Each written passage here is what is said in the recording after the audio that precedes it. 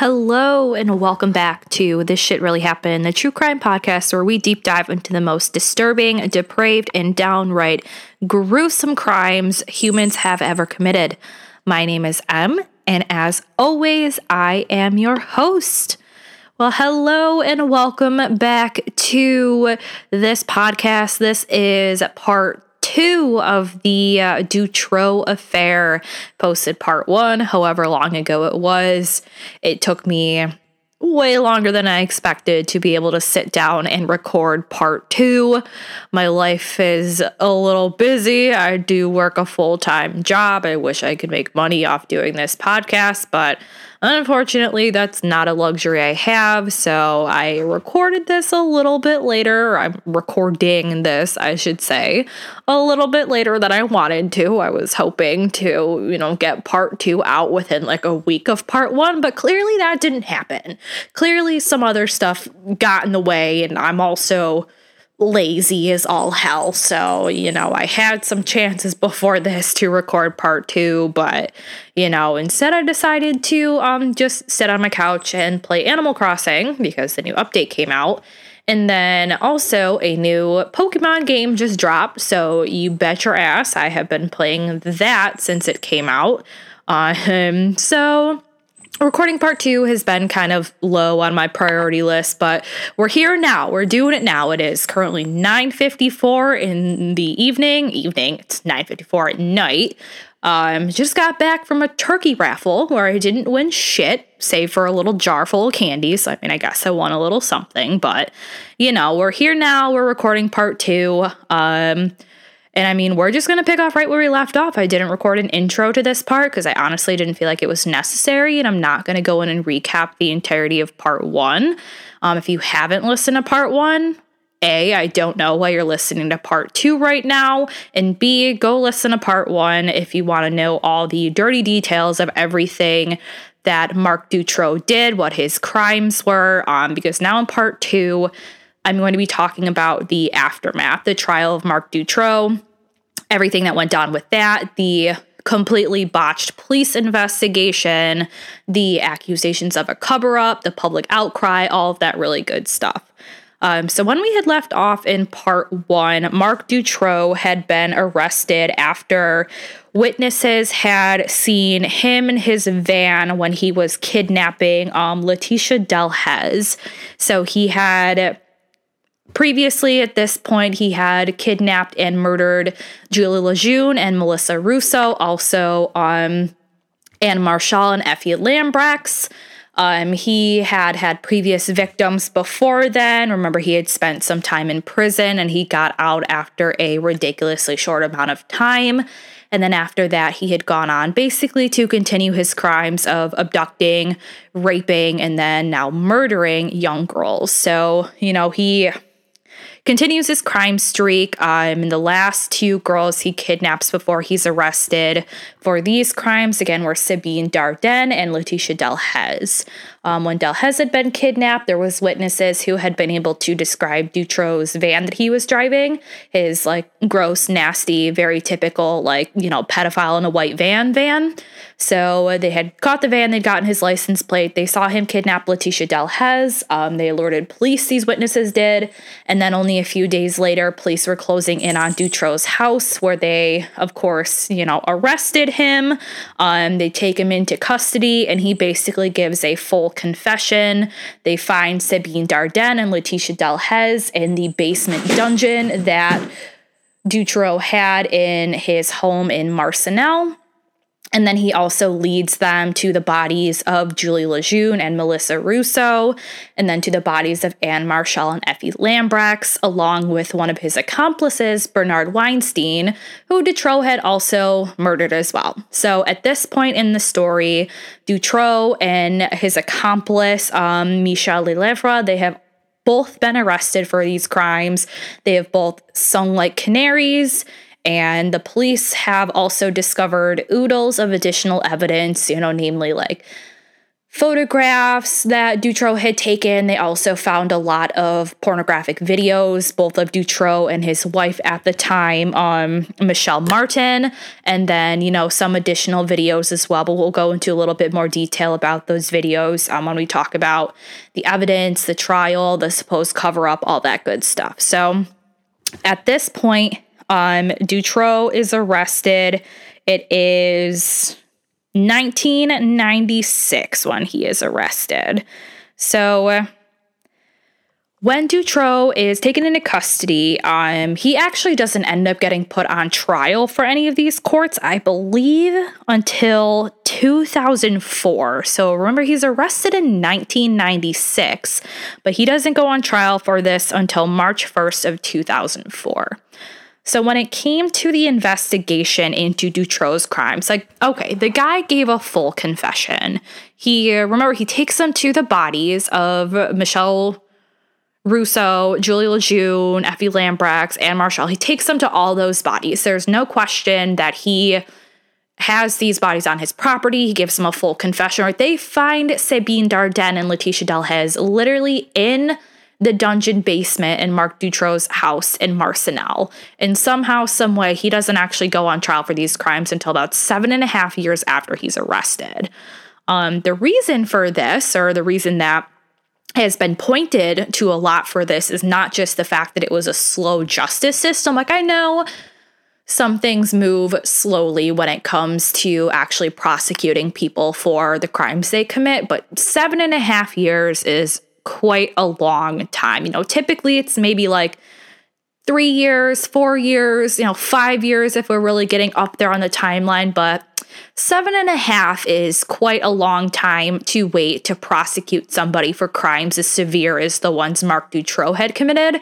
And it wasn't like they were lacking evidence. They had a full confession from him. They had a full confession from Michel Lelevre. They had Michelle Martin also corroborating the story of how Julie Lejeune and Melissa Russo were murdered. So somehow, some way, Marc Dutroux doesn't get put on trial for this until 2004. So, like I was saying, a lot of the thought behind why it took so long to A, arrest Marc Dutroux in the first place, and B, put him on trial is because there were a lot of incompetencies and a lot of missteps with the police investigation in this case. So, honestly, it was just marred with, it was straight incompetence of the police that were investigating this case. So there were multiple revelations of multiple failures of law enforcement when it came to bringing Marc Dutroux into custody. These revelations, the revealing of all of the incompetencies of the police in this case, understandably, they caused a lot of public outcry. There was huge public outcry when the details of this case came to light. I just want to talk about a little bit, going back to when Julie Lejeune and Melissa Russo, when they first went missing. So when these two girls, remember, because they were kidnapped off the street, they were, I believe, 8 years old at the time, and when they go missing, guess who was at the very top of the police's list of suspects? If you guessed Marc Dutroux, you would be right. He was literally one of the first people, if not the first people, that the police had on their top list of suspects. They suspected him immediately. If you guys recall from part 1, this was not Dutroux's first foray into abducting and raping girls. Back in the early 90s, right, he had, I believe it was 5 girls, young preteen girls. I think his oldest victim at that stint was 17 or 19 years old. I can't remember specifically, and I'm really not feeling having to scroll that far back in my notes to figure it out. But anyways, so this was not Dutroux's first foray into committing these sorts of crimes, and the police knew that. He was on police radar a lot and often after he'd been released from prison for the time he served for those crimes that he committed back in the early 90s. So yeah, he is suspect numero uno. He is at the top of the police list, but somehow, for some reason, he was not ever brought in to be questioned by the police until 14 months after Julie Lejeune and Melissa Russo had gone missing. On top of that, also, there was an actual letter, like a written letter that was sent to police in 1995 by Marc Dutroux's mother herself. Like, not just some stranger, not just some random source that was saying, hey, I think that this Marc Dutroux guy, he's a little sus. Maybe you want to look into him. No, it was his literal mother had sent police a letter stating that she knew that Marc Dutroux had kidnapped 2 young girls and was keeping them held hostage in his home. They had a literal written letter from his mother. And you would think that police would jump at that, right? They've got 2 missing young girls that the public is desperately pleading for police to find. There's missing posters of these girls posted all over the city where they are abducted from. Their parents are pleading with the public, if anybody knows anything, to, help find their daughters. And this letter comes in. That would be a huge lead for police. And right, Dutroux is already on their radar, right? And they get this letter, that should be a blank check for them and be like, all right, we have probably some probable cause here. We should, probably go talk to this guy and see what's up. But no, they get this letter from Dutroux's mother, who was literally saying that she knows that he has 2 young girls held captive in his home. And instead of taking that lead and running with it, the police they decide to do nothing with it. They just file it away into a box. They don't do anything with this letter that they received from Marc Dutroux's mother. Also, remember back in, 1995 when Marc Dutroux was arrested for that wild car theft that resulted in him murdering Bernard Weinstein? So a few of his houses got searched after he was arrested in 1995. When this happened, there were hundreds of videotapes that were recovered from Marc Dutroux's house. So these were tapes that the police, they found, they recovered, and they just never watched any of them. They had pulled these tapes into evidence. They had them in their possession. There was literally no reason for them to not watch these tapes. But somebody, somehow, some way, made the call that was like, we don't think these are really that important, even though they're pulling these tapes from the house of a known pedophile who is known to take photos, take videos of him literally raping his victims and keeping them to get his jimmies off to later, or selling them to other pedophiles in the area or on the black market. They find hundreds of these videos, but they're like, we don't really think there's anything on here that we need to look at. We're just going to file these away into evidence and we're never going to watch them. So they found the tapes. They don't watch them. So some of these tapes, while they weren't viewed at the time, I guess I should backtrack and not say that the police never watched them, but they did not watch them after they were recovered. The tapes weren't watched until years later, until Dutroux had actually been put on trial. He'd been put in prison. This is when these tapes are actually pulled out of evidence and they're looked at. So what was on these tapes, some of them showed him constructing the dungeon in that house in Marcinelle where he held Julie Lejeune, where he held Melissa Russo, where he eventually held Sabine Dardenne and Letitia Delhez as well. So had the police watched these videos when they recovered them in 1995 after Dutroux had been arrested for the car theft, there is a very high possibility that these tapes and the images and the evidence that was on them, if not showing the actual assault and rape of the girls that he was holding prisoner, they would have at least had enough probable cause to go and investigate Dutroux's home, right? They see him constructing what is clearly a dungeon in the basement of his home. This is a known pedophile. And, they see him constructing a dungeon that's probably going to put a light bulb off in someone's head. You think, maybe we should go knock on this guy's door with a search warrant or whatever you needed in Belgium at the time to be able to search somebody's home. Maybe we should go knock on this guy's door. He's already in our custody. Let's go search his home and see if we can find this dungeon he was constructing. Let's see if he's got anything suspect in there, anything that we need to go look at. And had they done this, had they been able to go in and find this dungeon and search this dungeon back in 1995, they could have possibly found and rescued Julie Lejeune and Melissa Russo before they had died of starvation in that dungeon. In addition to that, when Dutroux was arrested in 1996 for the kidnappings, right when he had been witnessed kidnapping Letitia Delhaize, the police did eventually go and search this dungeon, right? Because Marc Dutroux, he confesses everything. He lets them know that he has this dungeon in his house. So they do go eventually investigate it after the second time that Dutroux was arrested in 1996. And when they search this dungeon, they find thousands of hairs in this cellar dungeon. So they find all these hairs, right? And there's so many that they're thinking there's no way that all of these hairs could possibly have come from Julie Lejeune, Lisa Russo, Sabine Dardenne, and Letitia Delhaize, right? Because there's a ton of hairs that they find. So yeah, I mean, Dutroux did have accomplices, but it was himself. It was Bernard Weinstein, it was Michel Martin, Michel Lelevre, and even then, that's only an additional 4 people. And like I said, they recovered thousands upon thousands of hairs from this dungeon.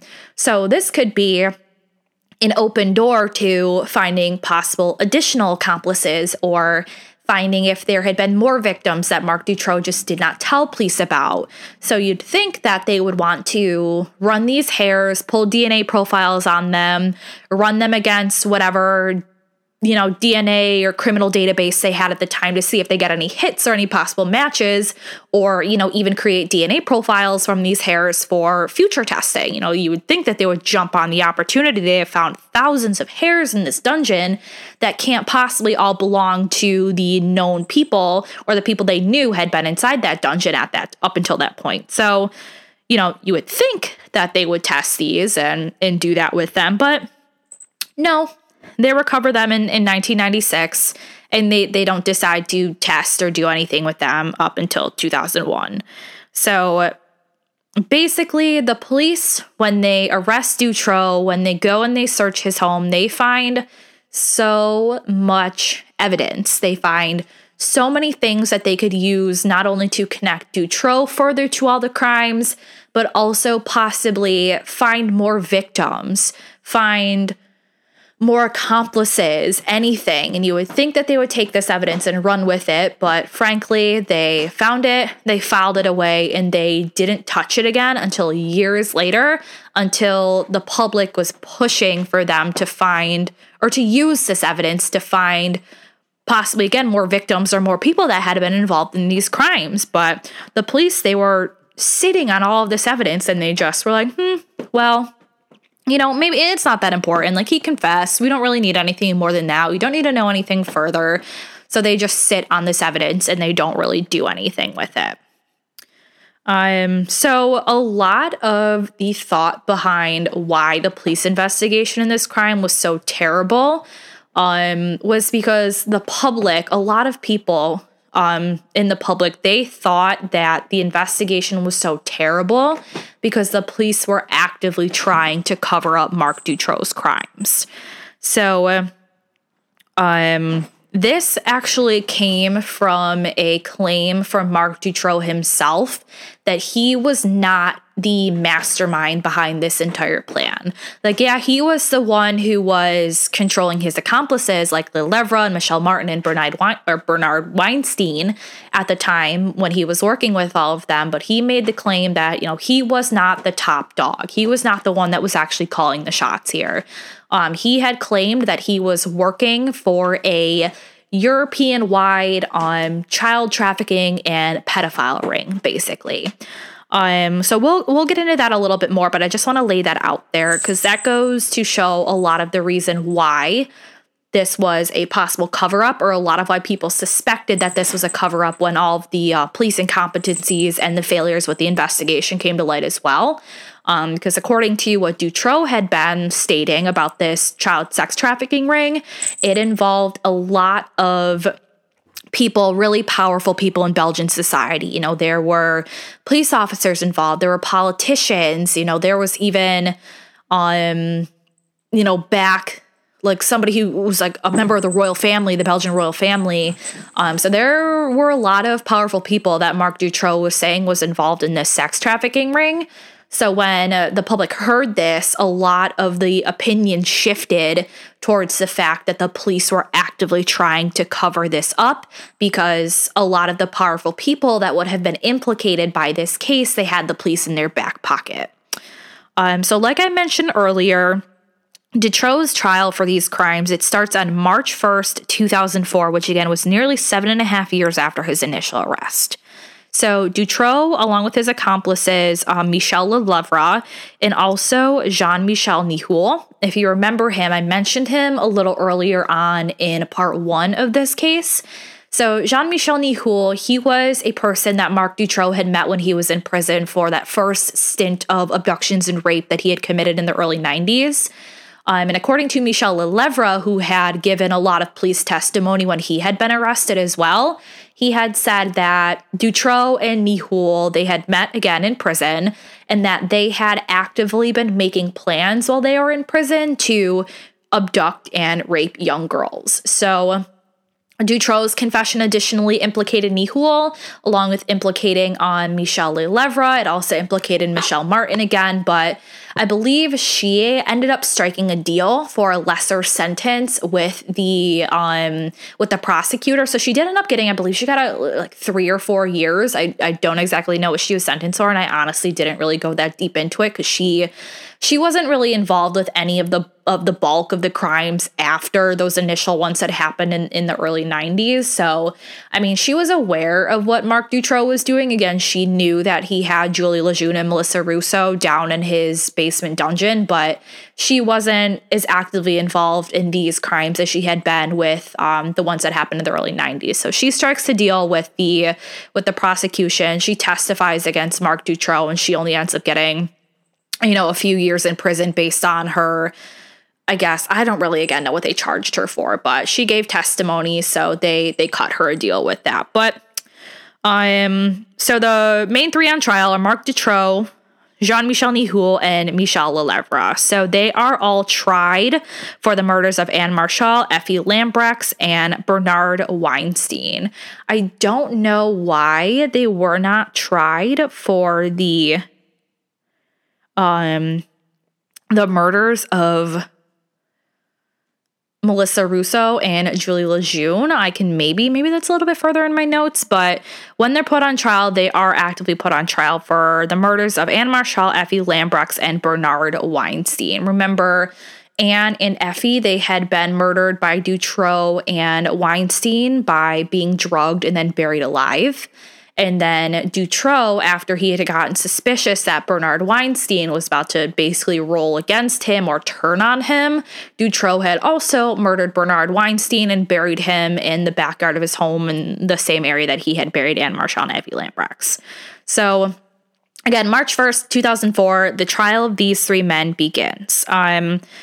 So throughout his trial, Dutroux insisted that he was only a small part of, again, this European-wide pedophile ring with accomplices among police officers, businessmen, doctors, and even high-level Belgian politicians. So during his testimony, Dutroux alleged that all of the abductions had been organized and orchestrated by Jean-Michel Nihoul. So he is putting a lot of the blame and a lot of the reasoning behind why he did what he did as being directed by Nihoul. He did admit to the torture. I should say Dutroux admitted to the torture and abuse of the girls he abducted, but he actually denied having raped and murdered Julie Lejeune and Melissa Russo, although he did admit to imprisoning them in his house. He also made this ridiculous notion or ridiculous statement that he was protecting Julie and Melissa from a more powerful and more sinister sex trafficking ring. So, by keeping them imprisoned in this dungeon, and by starving them, by abusing them, by torturing them, raping them, according to Marc Dutroux, he was protecting them. Because at least if it was just him doing these things to them, at least in his mind, that was better than if they were taken by this sex trafficking ring that he supposedly worked for. So there were a lot of witnesses and a lot of testimony that came forth in this trial. There were nearly 450 witnesses that were called to testify in this trial. I talked a little bit again about Michelle Martin. She testified that Dutroux and Bernard Weinstein had kidnapped Julie Lejeune and Melissa Russo. And she also stated that Dutroux had confessed to her that he had murdered Bernard Weinstein as well. Martin further said that Dutroux and Weinstein had killed Anne Marshall and Effie Lambrax. She testified additionally, again, that Julie Lejeune and Melissa Russo had starved to death in the basement dungeon at the home in Marcinelle in 1995 when Dutroux was in jail. She claims that while she knew that Julie Lejeune and Melissa Russo were in prison down in the basement when Dutroux was in police custody, but she was, quote, too scared to descend down to the basement to bring them any fresh food or water. She had known Dutroux back before he had committed this stint of crime. She had been one of his accomplices when he was abducting and raping girls prior to all of these crimes with, Melissa and Julie and the ones that he's put on trial for currently now in 2004. She also testified that he had decided that he was going to start abducting and raping girls back in 1985. She said that he had said to her that it was easier to abduct and rape girls than to have affairs. So instead of, cheating on his wife with adult women his age, consenting women, Marc Dutroux, apparently, according to Michelle Martin, thought it would be easier to just abduct and rape young girls instead of having affairs with consenting women. Yeah, it makes sense, I guess, in the mind of a pedophile and a human trash pile like Marc Dutroux. But anyways, she had testified again that Dutroux, in addition to this ridiculous statement about how abducting and raping girls would be easier than starting affairs, that this would also make sure that he had more resources and more time to spend on Michelle Martin. And this is one of the main reasons she said that she had helped him with those abductions back in the late 80s, early 90s, and also why she had stuck around when he began abducting, raping, and then murdering his victims for these crimes that we're talking about now that happened in the late 90s. So a lot of the most damning testimony did come from Michelle Martin herself. The additional 450 witnesses that were called to the stand, they were like people who had known Marc Dutroux in passing or who had, been related to the case somehow or somehow in relation to one of the accomplices that Marc Dutroux had. But along with Michelle Martin, there was also testimony during this trial that was known as the X-Files. So these were the testimonies of other victims of Dutroux that had come forward after one of the prosecuting judges, Jean-Marc Connerotte, Connerotte, Connerotte. I'm going to go with Connerotte. Jean-Marc Connerotte had made a public appeal for these victims to come forward. So remember how I had mentioned that there was thousands of hairs found down in this dungeon when the police raided or searched Marc Dutroux's house in Marcinelle? So Jean-Michel Connerotte, he knew of this evidence, and he basically had the thought in his head that there had to be more victims of Marc Dutroux out there somewhere. Now, whether it was young girls who had actually been held captive in this dungeon or had crossed paths with Marc Dutroux somehow, some way before and were subject to abuse by him, he figured that there had to be more out there. So he made a public appeal for these victims to come forward on their identities would be protected and they would be able to give testimony to be heard at Marc Dutroux's trial. So all of the witnesses that did decide to come forward, they were actually given code names. So they were like an X and then a number. So like X1, X2, etc. There was the first testimony of witness X1, who was a woman whose name was actually later revealed to be Regina Louf, L-O-U-F. These are all like French names, so I'm terribly pronouncing them. So let's go with Regina Louf. She testified that from the age of 11 and 12 onwards, there was a family friend she had stated who was named Tony Vander Bogart, who would take her to sex parties with the approval of her family. So she testified that the parties, they didn't just include sex, but they also included sadism, torture, and murder. She claimed that one of the organizers of the parties was a man she knew as Mitch or Mish, and this was referring to Jean-Michel Nihoul. Lauf also said that Dutroux, at the time, he was a young man who brought drugs to the parties for the girls that were taken there to basically numb themselves and took care of them in other ways. I couldn't find additional specificities on what she meant by he took care of them in other ways, but basically she testified that Dutroux got involved with this sex trafficking ring or these underground sex parties and was involved with Jean-Michel Nihoul possibly before they had met in prison, right? Because remember, Michel Lelèvre had claimed that Dutroux and Nihoul had met in prison when Dutroux was in there initially. But according to Regina Lauf's testimony, Dutroux had known and was involved with Jean-Michel Nihoul many, many years before he had ever gone to prison for those first strings of abduction and rapes that he had committed. So according to Lauf, Dutroux was in this very deep from the time that he was, a teenager, basically. There was also additional testimony from a witness known as Witness X2. Her testimony implied that there were a multitude of high-ranking Belgian politicians who had also been present at the sex parties and had orgies with underage girls. So this included Etienne d'Avignon, who was the former vice president of the European Commission. This involved Maurice Lippens, who was a noble Belgian businessman, politician, and colonial civil servant and lawyer. Also, Paul van den Boynaert, who was the former prime minister of Belgium. There was Benoit de Bonvoisin, who was a Belgian far-right activist.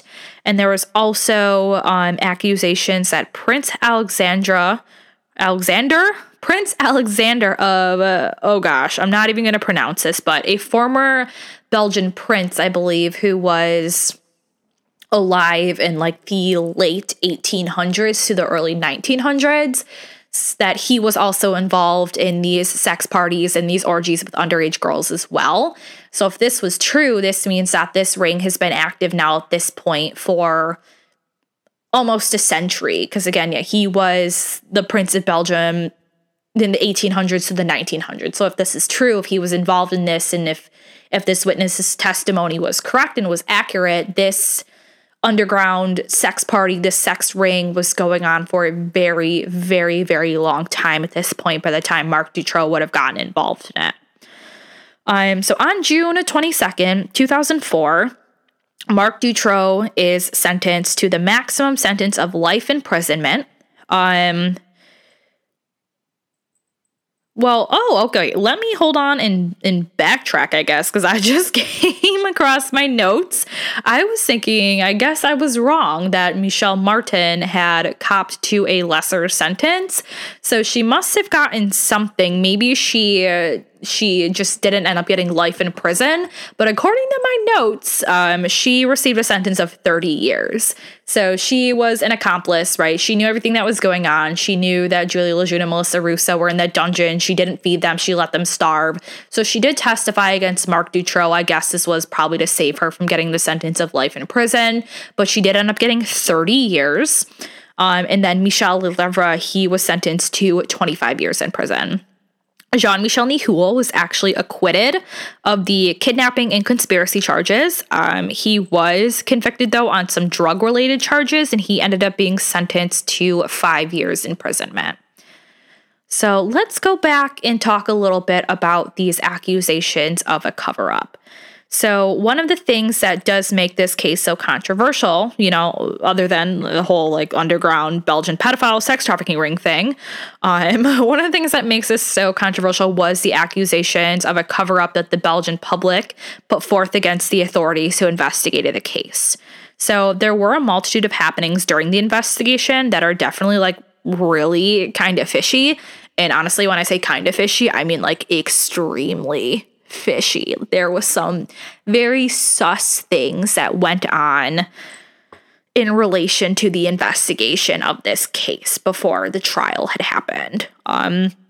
The biggest factor that points to a cover-up was actually Dutroux' own testimony, right? Because he was the one who had flat out testified and said, hey, I was not doing this by my own charge or my own volition. I was working under the direction of my bosses in this huge European-wide Belgian sex trafficking ring that includes tons of high-ranked people in Belgian society, like judges, politicians, businessmen, the works, right? So when the public caught wind or heard what Dutroux' claims or what his testimony was, they were like, all right, yeah, that checks out when we think about how botched the investigation was and everything that went wrong with them. If this was a cover-up because of the high-ranking people that were supposedly involved in this sex trafficking ring, like Dutroux was saying, you know, a cover-up does not sound completely outrageous. It is definitely like within the realm of possibilities. So there's a whole bunch of reasons why people believe that the Belgian authorities tried to cover Dutroux' crimes up. Honestly, more than I have the want or the need to discuss here. So what I'm really going to talk about beyond Dutroux' testimony itself is another factor or another little piece of this story here that I feel is really kind of the most damning, or one of the most damning things when it comes to the accusations that there was an active cover-up of this case. So I have a couple points that I'm going to talk about. So I've got 3 points, 3 things that I think really point to the possibility of a cover-up here. So the first is actually the removal of Judge Jean-Marc Connerotte from the case. So remember, this was the judge who put out that public plea for additional victims of Marc Dutroux to come forward to testify in his trial. So he was removed from the case in October of 1996 after he had held a fundraising dinner for the families of Dutroux' victims. Prior to his removal, the press had also reported that Connerotte planned to release the names of high-ranking officials that had been identified from pornographic videotapes that had been recovered from Dutroux' home. Gino Russo, who is the father of Melissa Russo, he had even said, he's been quoted as saying that the removal of Judge Connerotte was like, quote, spitting on the graves of Julie and Melissa. So after Connerotte's removal, there was no further investigation into the relation of Dutroux' crimes to a possible pedophilic sex trafficking ring. So basically, they take Judge Connerotte, who is one of the only people who was really, really pushing hard for some additional investigation into this supposed sex trafficking ring. And they, basically the other Belgian authorities who were investigating this, the other judges, the other prosecutors, whoever they were, they thought that he was getting too personally involved, or so they said. They said they thought that he was just getting too caught up in it, too biased, so they decided to remove him from the case. And after he was removed, again, there was no additional investigation into the possible existence of this pedophilic sex trafficking ring that Dutroux had been claiming he was a part of. The second point that I wanted to bring up was the failure to test the DNA that was found in Dutroux' basement dungeon where Julie Lejeune and Melissa Russo were imprisoned. There were countless hairs, remember, thousands of hairs that were found in this dungeon. The judge that took the lead on the investigation after Connerotte was removed refused to have these hairs DNA tested, even though the leading police detective at the time, Michel Burlet, begged for the hairs to be tested. Additionally, the lead prosecutor, whose name was Anne Thiley, also did not push to have the hairs tested because she stated that it was her impression that there were no other people involved in the case beyond Dutroux and his immediate accomplices. So never mind what Dutroux himself is stating, she was firm in her belief that the only people involved were, again, Marc Dutroux and his immediate accomplices, Michel Martin, Michel Levra, and Jean-Michel Nihoul, who were all on trial for these crimes. Thiley would also later say to journalists that over 5,000 hairs were tested and none proved to belong to anyone other than the girls, Dutroux, or his accomplices, which honestly I think is bullshit. Like, people shed hair. Yes, we shed a lot of hair, but 5,000 hairs found in that little dungeon, where for the majority of the time, only Julie Lejeune and Melissa Russo were in there. You're telling me that in the short time they were there, these girls shed 5,000 hairs, give or take a few that might have been from Dutroux and his accomplices. Yeah, no, like I 100% call shenanigans on that. But, I couldn't be the one making the decisions, obviously, and the prosecutor at the time, guess she just, felt like it wasn't important, or she was just flat out lying and said, we tested these hairs and they were from Dutroux, his accomplices, and the victims that we know about. This statement that Tylee gave, this would be refuted by sources central to the investigation. The hairs were not tested until many years later, actually, in the mid-2000s. So many years, remember, they were recovered mostly in 1995 and 1996, but they were not actually tested until the mid-2000s. And when they were tested, it was found that there were over 25 different DNA profiles discovered from the hairs, but the prosecution never attempted to link these DNA profiles to any people that had been implicated in the case by Dutroux or his accomplices. So they found these different DNA profiles. This was clear evidence that there was more people involved beyond Marc Dutroux and his immediate accomplices, but the prosecution did nothing with this evidence. They got the profiles and they decided pretty much that there was no need to investigate it further. Point 3 that I wanted to talk about is honestly what I find to be like the weirdest or like the most really suspicious thing. Because like the other two were basically just like very obvious miscarriage of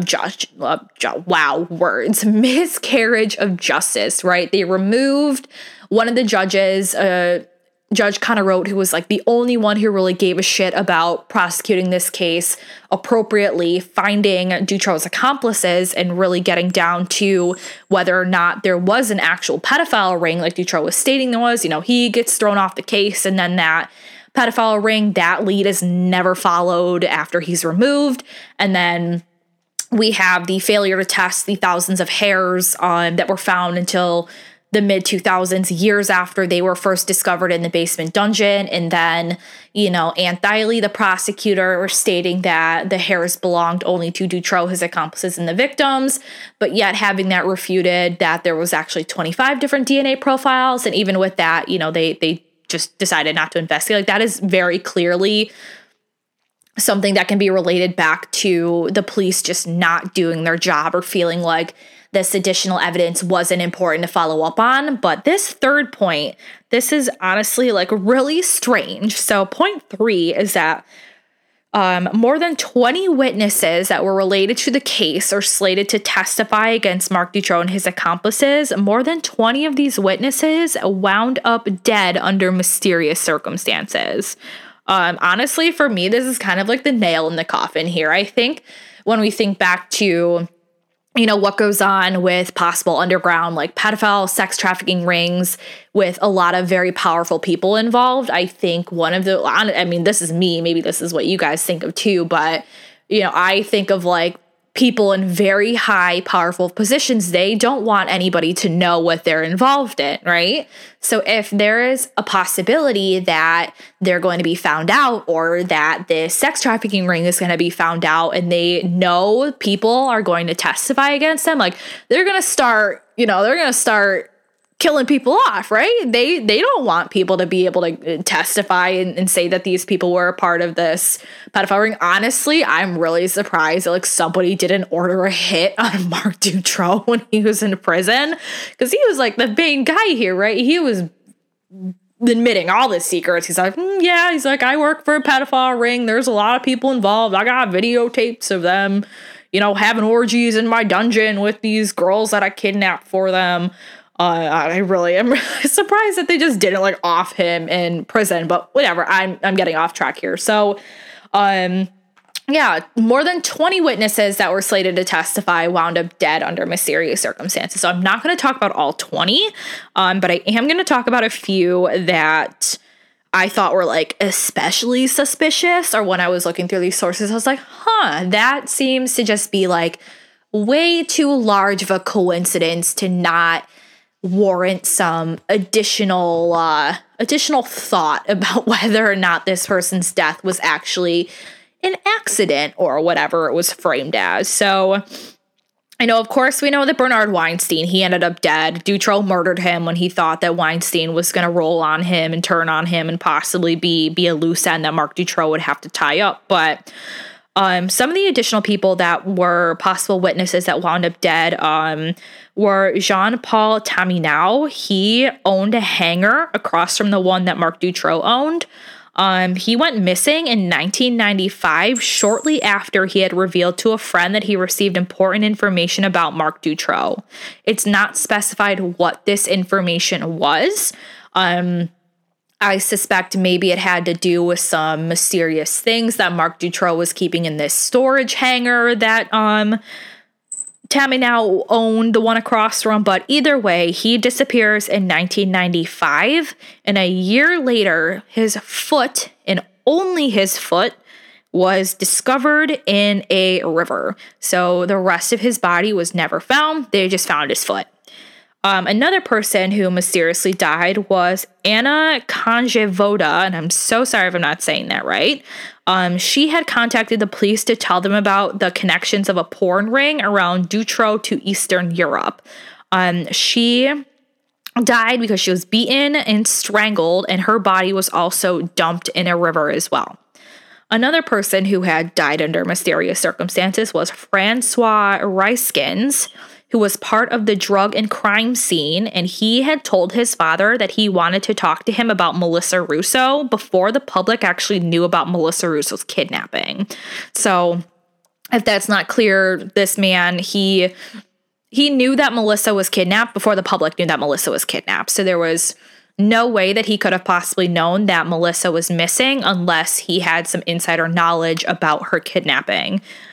So he actually died the day before he was set to testify during Dutroux's trial. He was killed in an apparent accident. Apparently, he fell in front of a speeding train. I don't know how many people fall in front of trains. It honestly seems like people either, I know what happens, but we're talking about a person who the day before he was set to testify against a known pedophile with accusations of connections to an underground pedophile ring, and you're telling me he just so happened to fall in front of a train the day he was supposed to testify? Yeah, no. Seems a little suspicious to me. Frankly, in my opinion, somebody pushed him in front of that train to keep him from testifying. Another person who died mysteriously was Bernard Routmund, who was a film director, and he was known to trade pornographic videos of young girls. He was actually on his way to talk to a police officer after volunteering to testify in the Dutroux case when he died after his car crashed into a building.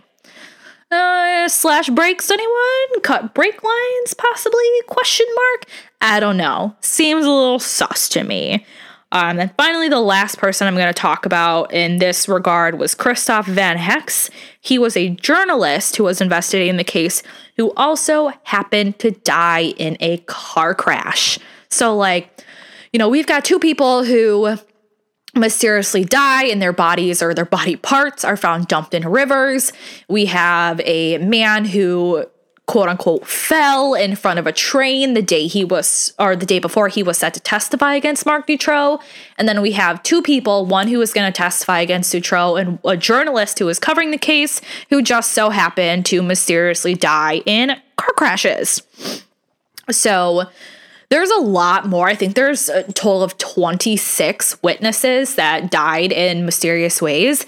I included one of the sources that I looked at on the source page that actually lists out all of the people who died and all of the mysterious ways that they died, and then the way that they were connected to the case, which is really interesting if you want to look into that a little bit more. But there was definitely a lot of really suspicious deaths of a lot of people really close to the case who could have and were willing to testify against Marc Dutroux and possibly provide some additional testimony confirming the existence of this underground pedophile ring.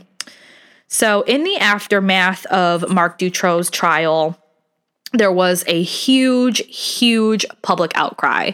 So again, this was caused, I think I've said it already, I'll say it a whole bunch of different times, but The police investigation in this case was absolutely abysmal, and the public was, to put it frankly, they're pissed about that. They were not happy with the way that the police had handled this case, and that's why the accusations that there was a cover-up, they hold so much weight, because frankly, there's a lot of, it's all circumstantial, obviously. There's not going to be any way to absolutely confirm that there was a cover-up in this case, but there's so many different factors that point to this being a cover-up, and the police really just wanting to pin the entire thing on Marc Dutroux, Michel Lelevre, Michel Martin, and Jean-Michel Nihoul.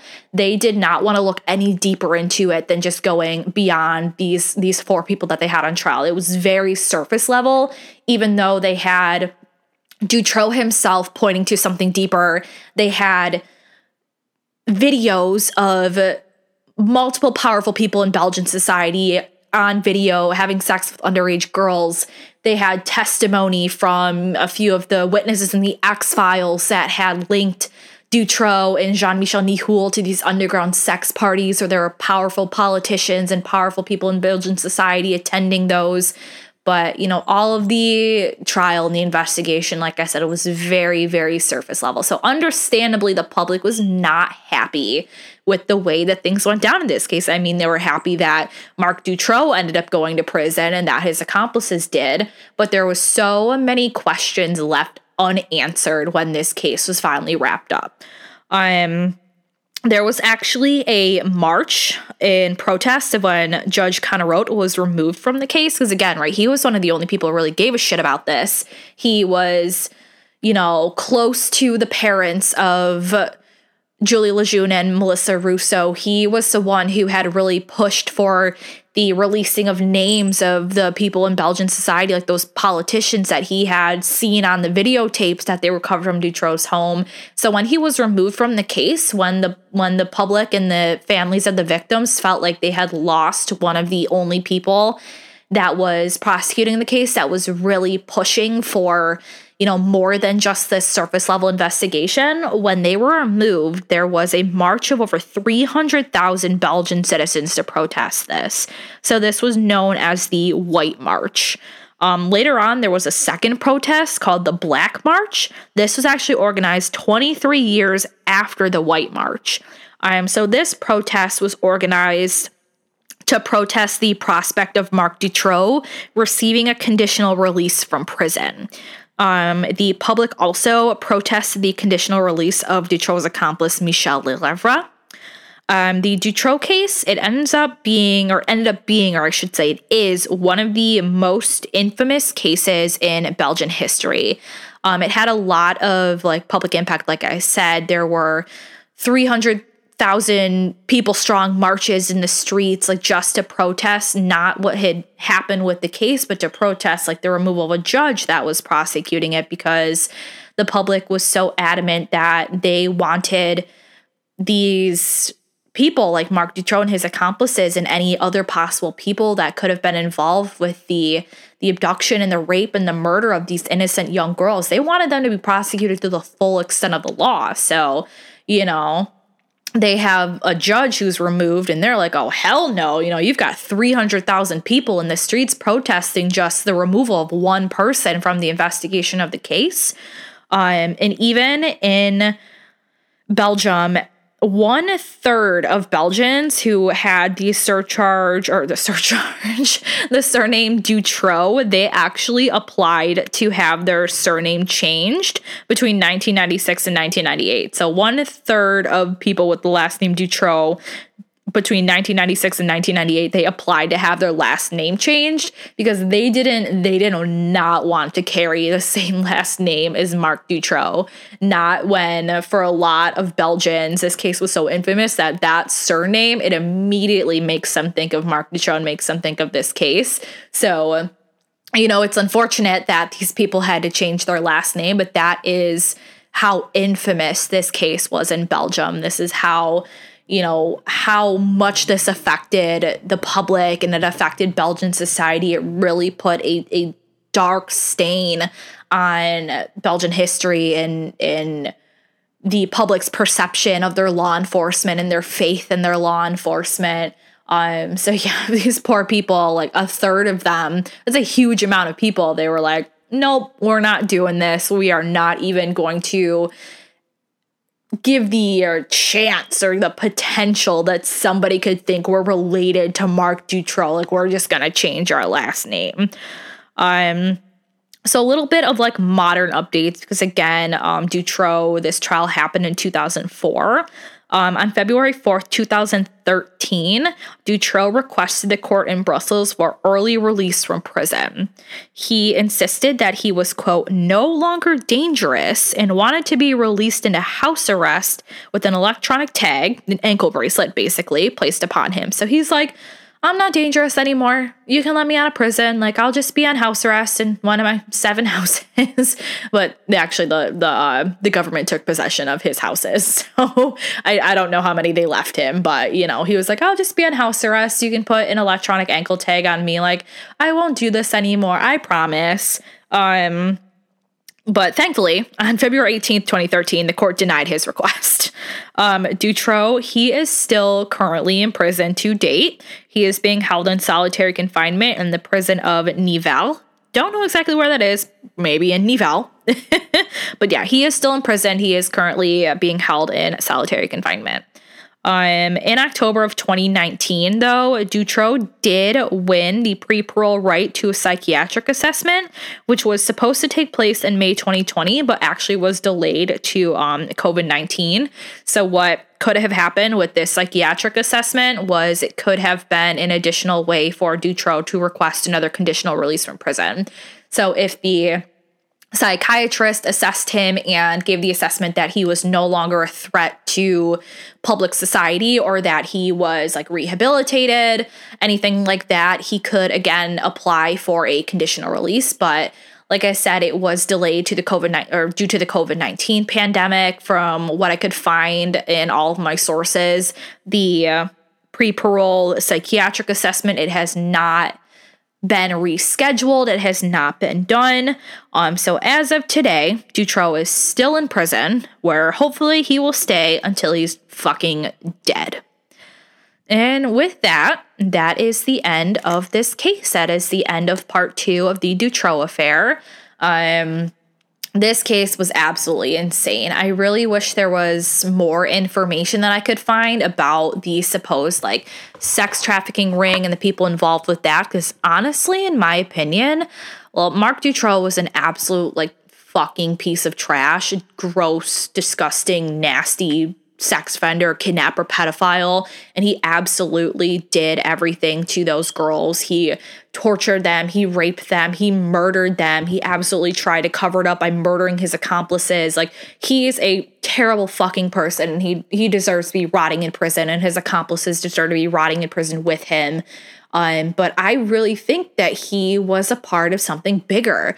Like, not to be a tin hatter or like a conspiracy theorist here, but there was just so many weird things about this case that lined up too well to not mean something. Like, there were videotapes of people on tape, like powerful people in Belgian society, raping underage girls that they found in Dutroux's possession in his homes, and like nothing was done with that. There were 25 different DNA profiles found from the hairs they pulled from the house in the dungeon in Marcinelle, and like, the prosecution really tried to say that there was nothing bigger going on here beyond Marc Dutroux just being a fucking pervert and a pedophile and a murderer. Like, yeah, no, I find that hard to believe. Like, absolutely Marc Dutroux was a flaming piece of human trash, but do I think he was acting completely alone? I don't know. I really think that there's a good possibility that what he was saying about this sex trafficking ring was true. And it just blows my mind that there were so many opportunities for police and for the prosecution to go further into this. And they just, you know, I mean, I guess I can't say it surprises me. I'm frankly disappointed, but not surprised. Because when it comes to stuff like this, if there's powerful people involved in these sorts of things, they have the police in their back pocket. They're rich, they're powerful, they can pay whatever they want to pay and basically have the police turn a blind eye to whatever they're doing. And frankly, there were police involved in this pedophile ring too. So it was never, honestly, like Dutroux could have given them everything in the world to prove the existence of this sex trafficking ring. But if you ask me, in my humble opinion, there was never going to be anything done about it. The police were never going to look into that further. They took the one person who was willing to prosecute it further, Judge Connerode, and they removed him from the case.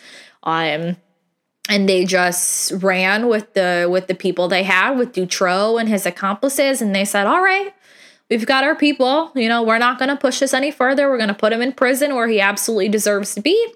And that'll be that. We're going to wash our hands of it. So there were definitely, a lot of things about this case that the police just absolutely dropped the fucking ball on. Like, yes, good. They caught Marc Dutroux. They put him in prison. But, where there's one Marc Dutroux, I guarantee there's dozens of others if this sex trafficking ring really exists, as Marc Dutroux said it did. So, that was that. I thank you guys so much for listening.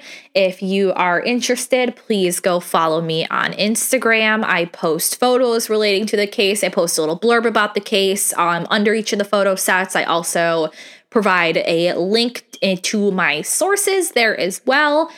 For this part 2, I think I'm going to post some additional, just case-related pictures. I was able to find a few pictures of Marc Dutroux's houses, which I should have clarified, I guess, is at the beginning. Like, Marc Dutroux, he did have 7 houses, but they were like shitty little houses. They were the kind of homes that you would walk into and you just feel dirty, standing there. You don't have to touch anything, but you just feel grimy being in the presence of that house. I'll post some of the pictures on Instagram. These were not nice places. He was not, big ballin' in 7 mansions out in Wisconsin, like T-Pain. They were 7 houses, but they're really shitty fucking houses. The one that he had in Marcinelle was absolutely disgusting on the inside. So he had 7 houses, but I'm sure what he had or what he paid for them or what he was paying with them was probably the same as it would be if he just had one nice house. So, he wasn't rich by any means. He made his living through robbery and theft and drug running and crime and petty offenses. So yeah, 7 houses, but 7 shitty, gross little houses. Like I said, I'll post some pictures of those houses on Instagram. It is at TSRH Podcast on Instagram. If you would, wow, words. If you would like to follow me on there, please do. If you have any suggestions for cases that you would like me to cover or to research and possibly add them to my list, you can email me at tsrhpodcast@gmail.com. You can also shoot me a DM on Instagram if you would like to. But again, thank you so much for listening. I appreciate it so much. I'm glad you've stuck with it through part 1 and part 2. I am hoping to get another episode out sometime soon. Next episode, I'm going to be covering the case of... what's it going to be? It's going to be Tsutomu Miyazaki. That is a Japanese case. That one is gnarly. If you like the case I covered about Armin Meiwes, the Rotenberg cannibal, I will think you will like to listen to the episode for next episode of Tsutomu Miyazaki, because they are both up the vein, I believe, creepy cannibal cases. So stay tuned for that. I'm not going to give a timeline on that because knowing myself, I will not stick to it. So that episode, it'll be posted when it's posted. I'll do my typical coming soon post when that is going to be up and try to get it up within the next few days after I post that. But anyways, thank you so much for listening. I appreciate it so, so much. And I hope to catch you in the next one. Bye.